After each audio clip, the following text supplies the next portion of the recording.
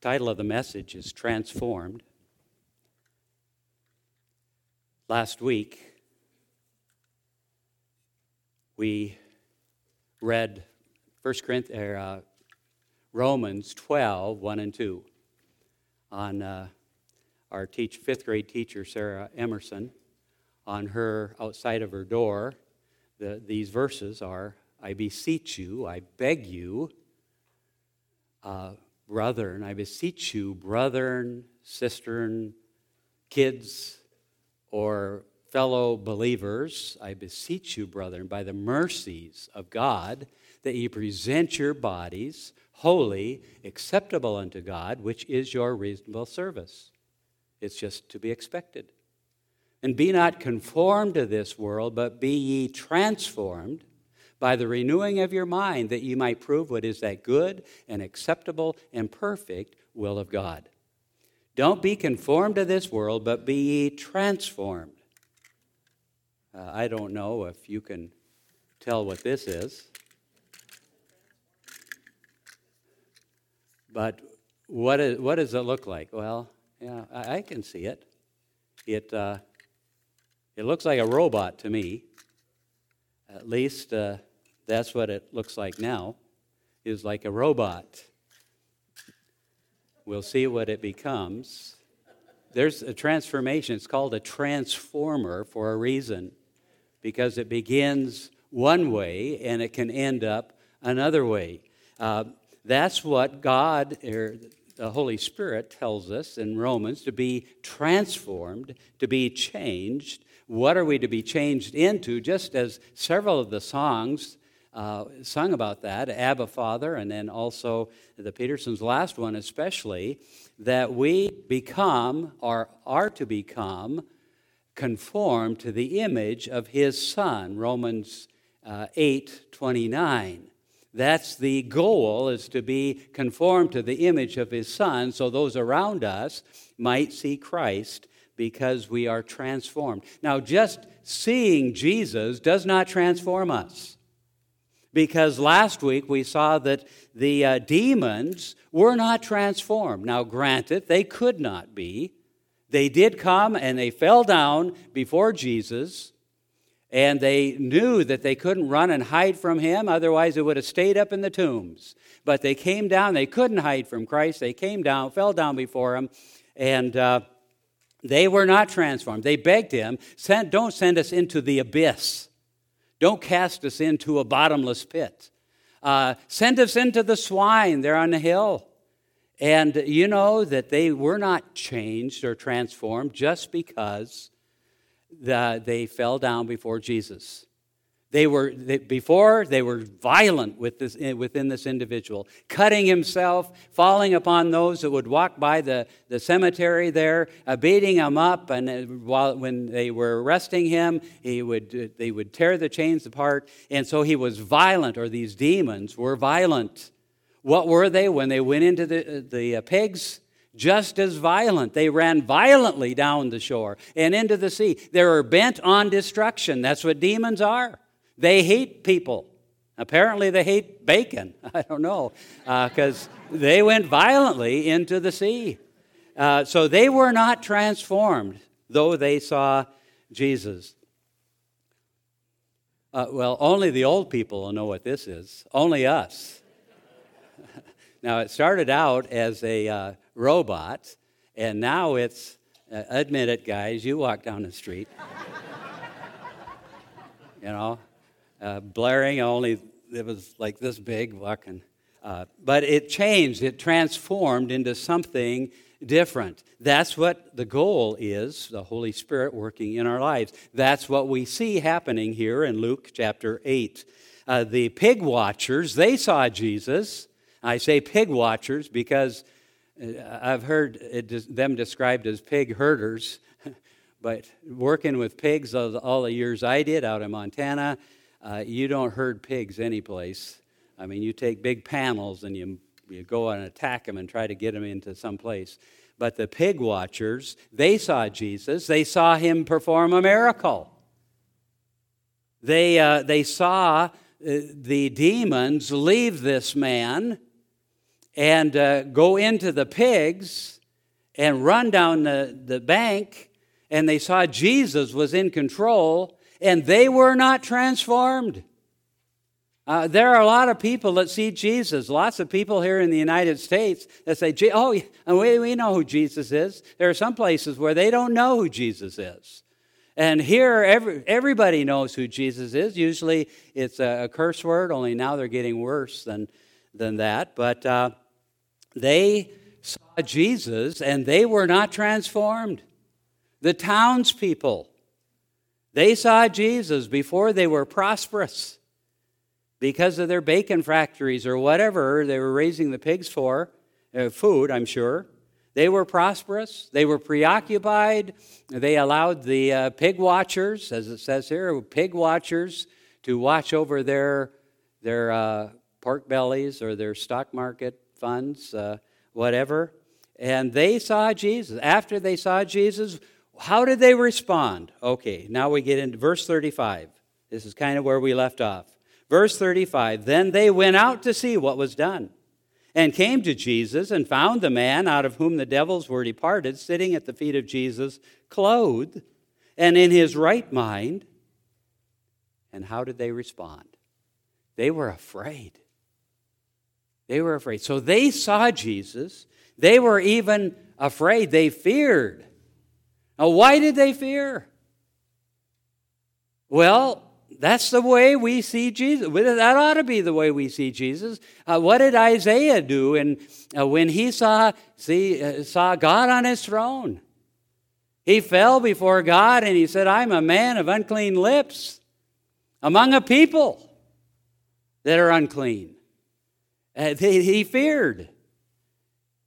What about the disciples? It's interesting that this is verse 35. Look at verse 25. Of the same chapter. Verse 25, and he said unto them, where is your faith? And they, being afraid, wondered, saying one to another, what manner of man is this? For he commandeth even the winds and water, and they obey him. So what did they do when they saw Jesus? They'd been with Jesus for a long time. They feared when they saw Jesus. What did John, the disciple that had a special connection to Jesus, probably because he was maybe the youngest kid in these disciples. What did John do when he saw Jesus after the resurrection? And he wrote this in his book of the Revelation of Jesus Christ in chapter 1, when it said, when I saw him, I fell at his feet as dead. Fear. I think we've lost a lot of fear for God. I think we want what a friend we have in Jesus, and we do have a great friend. And we have a Father that we can cry to, and we sang about that we can come before him. He loves us. He's made us his children. And so that takes away a certain edge of the fear. But I think even as Jesus said, our Father who art in heaven, hallowed be thy name. Hallowed be thy name. How should we respond? I think with the respect and a bit of fear to God. When we see God, when we see him work, I hope that you're watching for his work in your life. I hope that when the light you're in a hurry and the light turns green right when you get there, I hope you say, thank you, Jesus. And if you're riding with me, expect that. Thank you, Jesus. What a weird guy. But recognize God. And God might be in heaven saying, hey, I didn't change that light. I don't care. I'm going to thank him anyway. And I'm sure he appreciates me watching, and you as well. So we can call him Abba Father, but with honor, respect. Why did they fear? The townspeople fear. A few guesses might be they saw the power of a changed life, of a transformed life. They saw something completely new, and it scared them. For several reasons, I'm sure. But when you see something unexpected, it can be frightening. It was in the Manchester Times, and I think I got it from the Reader's Digest, that a taxi driver picked up a passenger, and they're driving to his place, and the passenger had a question for the taxi driver, and so he tapped him on the shoulder. The guy screamed, lost control of the taxi, went over the median. It barely missed head-on with a bus. It went up on the sidewalk in front of a store and stayed there. And the passenger said, "Oh, I'm so sorry, I'm so sorry." And the taxi driver said, No, it's my fault. He says, "This is my first day on the job. I've been driving a hearse for 25 years." And the tap was unexpected. When things like that happen, things that normally don't happen, we can be afraid. We can fear, even as this town did. Maybe they feared, though, because they knew they needed to change. Ever met anybody that said, "I can't get saved? I'd have to stop drinking"? You didn't even mention drinking. Didn't even mention, I'd have to stop using drugs. I can't get saved.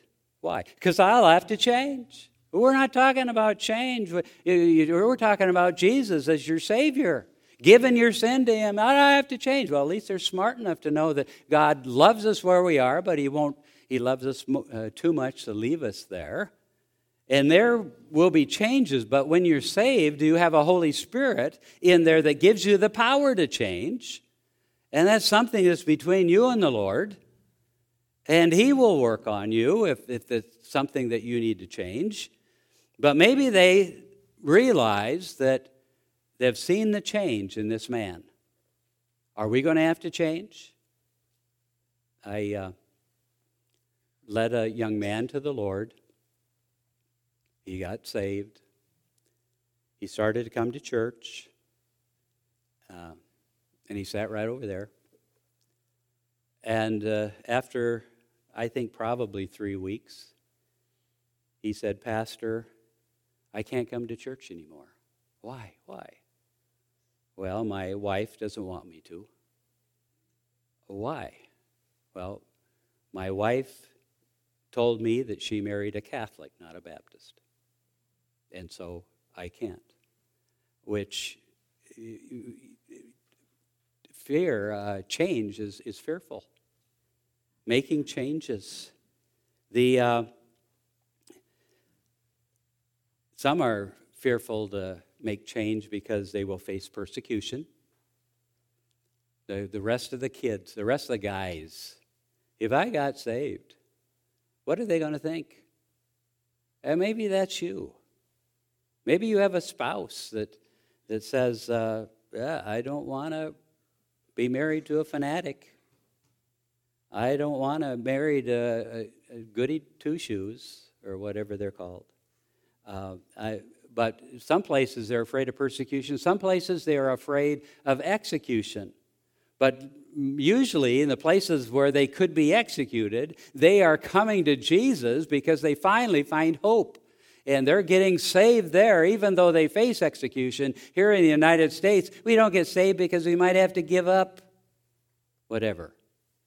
And so maybe they feared that. Maybe they feared because they were facing financial loss.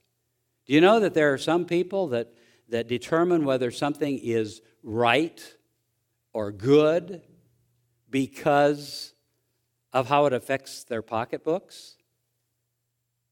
Yeah, really. Even right here in the United States.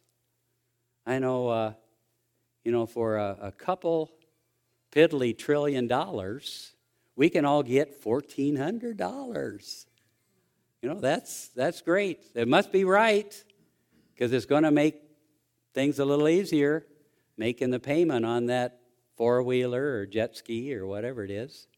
What are you spending your stimmy on, It's got to be right, because it's getting money into my pocket.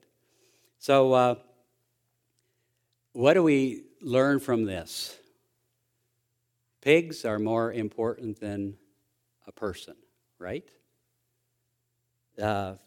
We wish we had our pigs back, and the guy can go back to the tombs. So pigs are more important, but that's true today. I mean, the treatment of animals, they get treated better than unborn babies, especially, because of how it affects your pocketbook. In fact, if it's going to be a hindrance to a woman, then she should just eliminate it. But that's the same thing that's happening here. It's happening in our country as well. And it's not going to stop with preborn babies. I mean, it's already in other places, and it's heading here, and the talk is here for sure. As soon as you stop producing, or if you are handicapped in some way, why not eliminate you? You're not producing anything. You're not. There's the pigs on the mountain. They're producing. Keep them. Destroy everyone else. Boy, when I read this, and I placed myself in this situation, and the townspeople are upset. Well, they're fearful. They're upset. They're angry, and they're telling them to just get in the boat and get out of here. I want to stand on the hillside where the pigs were, and I want to yell to them and say, "What are you doing, folks? What, don't you see that this could be the very best day of your life? Go back into the city and get all your lame and your blind and your halt and your those with leprosy and bring them all to Jesus. This could be the greatest thing that ever happened to your city," but they didn't do it. They turned their back on Jesus and said, "Get out of here because we've lost our income." People are more concerned about their income than they are about people. We know then that apparently a person is worth, according to God, 2,000 hogs. I don't know what that price comes to, but that's what they paid for the life of this demoniac. So why did they fear? Maybe it was monetary loss. So how much is a preborn valued at? I think 2,000 hogs at least. And yet people do not see that here. How much is a soul on the mission field valued at? You know, missionaries, they have to raise a lot of money to go to the mission field. And you say, what, all that money? Man, we're pouring all that money in. And how many souls has he won to the Lord this year? Well, maybe he's got maybe he's led one or two, and one or two souls for all the money that we put into him. Maybe he's got a whole bunch of pre-Christians. They're waiting, and in the next year, they will come to know Christ. So a soul is worth at least 2,000 pigs. One soul is transformed. Verse 27 says, and when he went forth to land, there met him, there was a certain man out of the city, a certain man, which had devils long time, and wore no clothes, neither abode in any house, but in the tombs. So here is the demoniac. He is a self-centered man before he sees Jesus. I say self-centered because aren't we all self-centered? Before and after, often. Here's a self-centered man. He thought only of himself. He didn't think about his wife, his kids, his family. We don't know if he had any of those. But if he did, he didn't think about society. He didn't think of what he could do for people. What did he do? He ran through the tombs, he cut himself, and he beat up people. He's a self-centered man. Everything revolved around him. And yet I catch myself finding that everything's revolving around me. Whenever I get angry, it's because I am on the throne. If I get angry, it's because somebody has stepped into my space or made me slow down on the highway. And how did I get behind this person? You know, must be an old person like me. And because we are self-centered people, we are just like the demoniac. And here he had no concern for those around him. No job. He was imprisoned, but he escapes. No house. He sleeps in his car. No, in his tomb. But you know what I mean, because we hear the testimonies, and the only reason we hear testimonies from Teen Challenge guys is because they're honest. And that song, If the Truth Be Told, the truth is seldom told, and I believe that is true. We are afraid to tell people what we really were like or what we are like and what we need help with. But Teen Challenge guys, they will get up here and they will say, yeah, I started drinking, I started doing drugs, and I lost my wife, and I lost my kids, and I lost my house, and I lost my job. I lost my place in society, sleeping in my car. Just like this guy, just like we are. If we're honest, maybe to a lesser degree. But here's this guy, one scary dude, hurting himself, hurting others. He's a self-centered man. He's a dominated man because sin always dominates you, drags you down. And like we say with the prodigal son, sin will take you further than you want to go, keep you longer than you want to stay, cost you more than you want to pay. Always. Always, always, always. Why? Because sin is out to destroy. Demons are out to destroy. They hate people. Why? Because we're created in the image of God. And so here's the dominated man. It says, verse 27, it says, long time. Out of the city, a certain man which had devils a long time. A long time. How long will sin keep you? A long time. Unless you use the power of the Holy Spirit and break from sin, it will keep you a long time. That's why there's the phrase, the dirty old man. Old. Because sin has kept him a long time. That's what it wants to do. It controls us. It's not just one drink, or one party, or one click on porn, or one fling, or one affair. It's not just one. One leads to two, and two leads to domination. Because that's what sin does. A long time. So then he sees Jesus. He is transformed. The rest saw Jesus, they were not. The demons were cast out. He finds himself on his face before Jesus.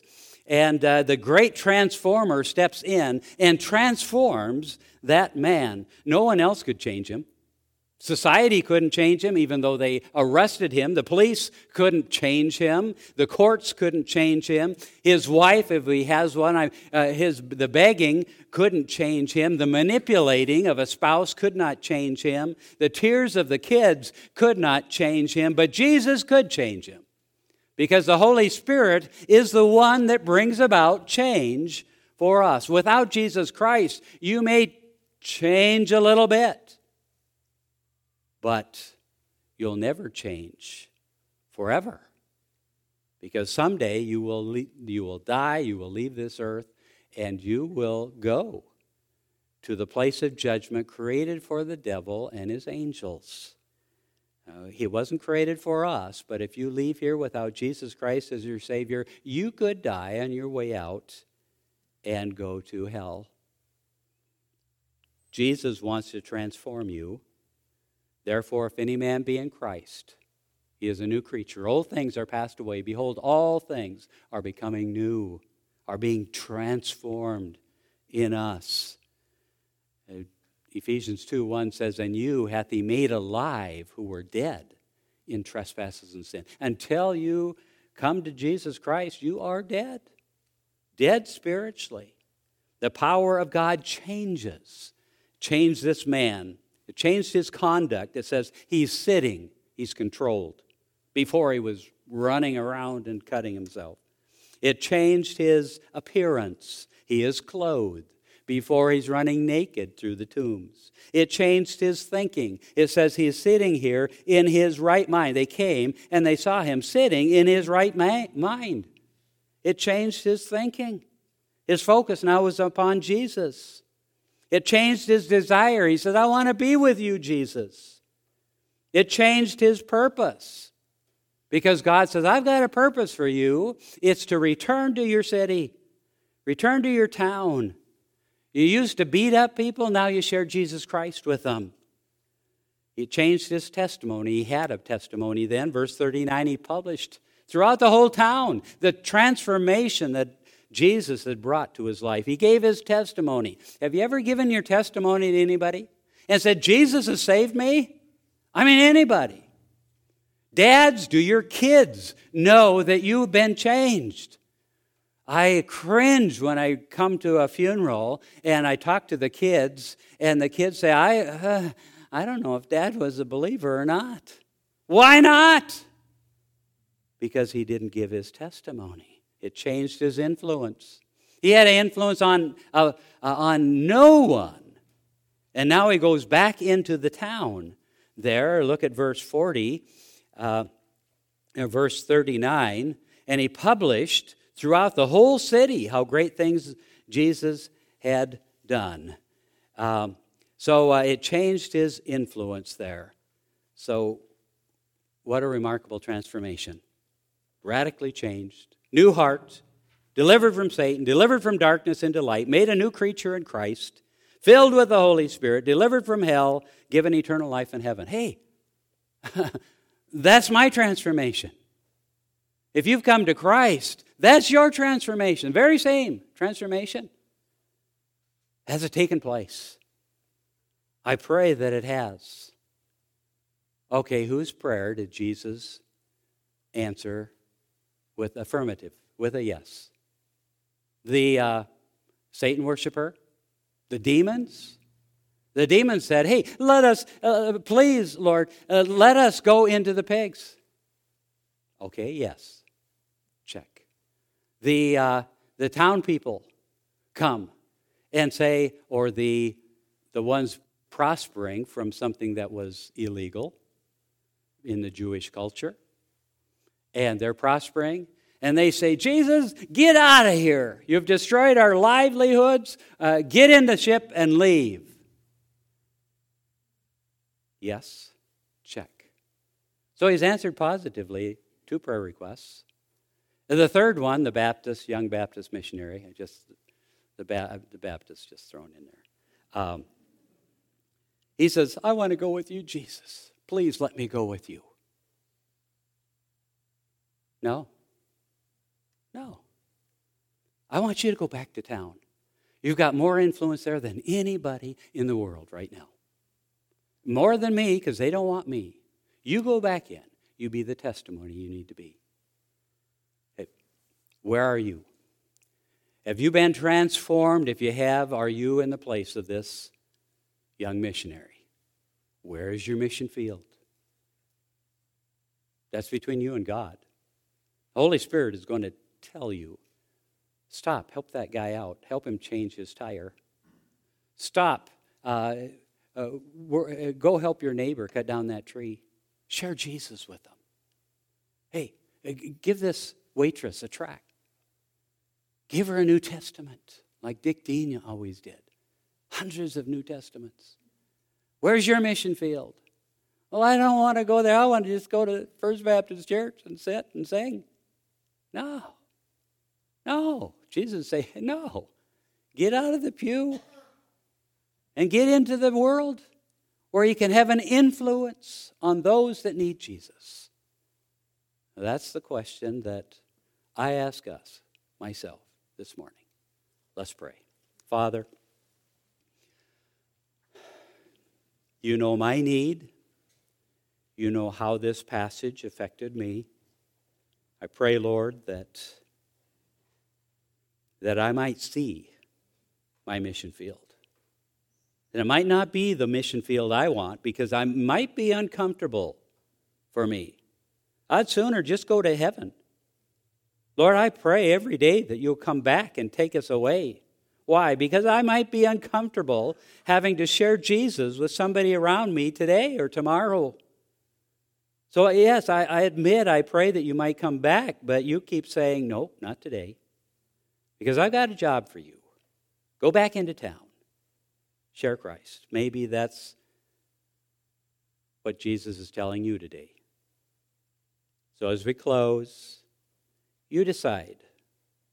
I've seen Jesus today, but have you let him transform you? You have seen Jesus today.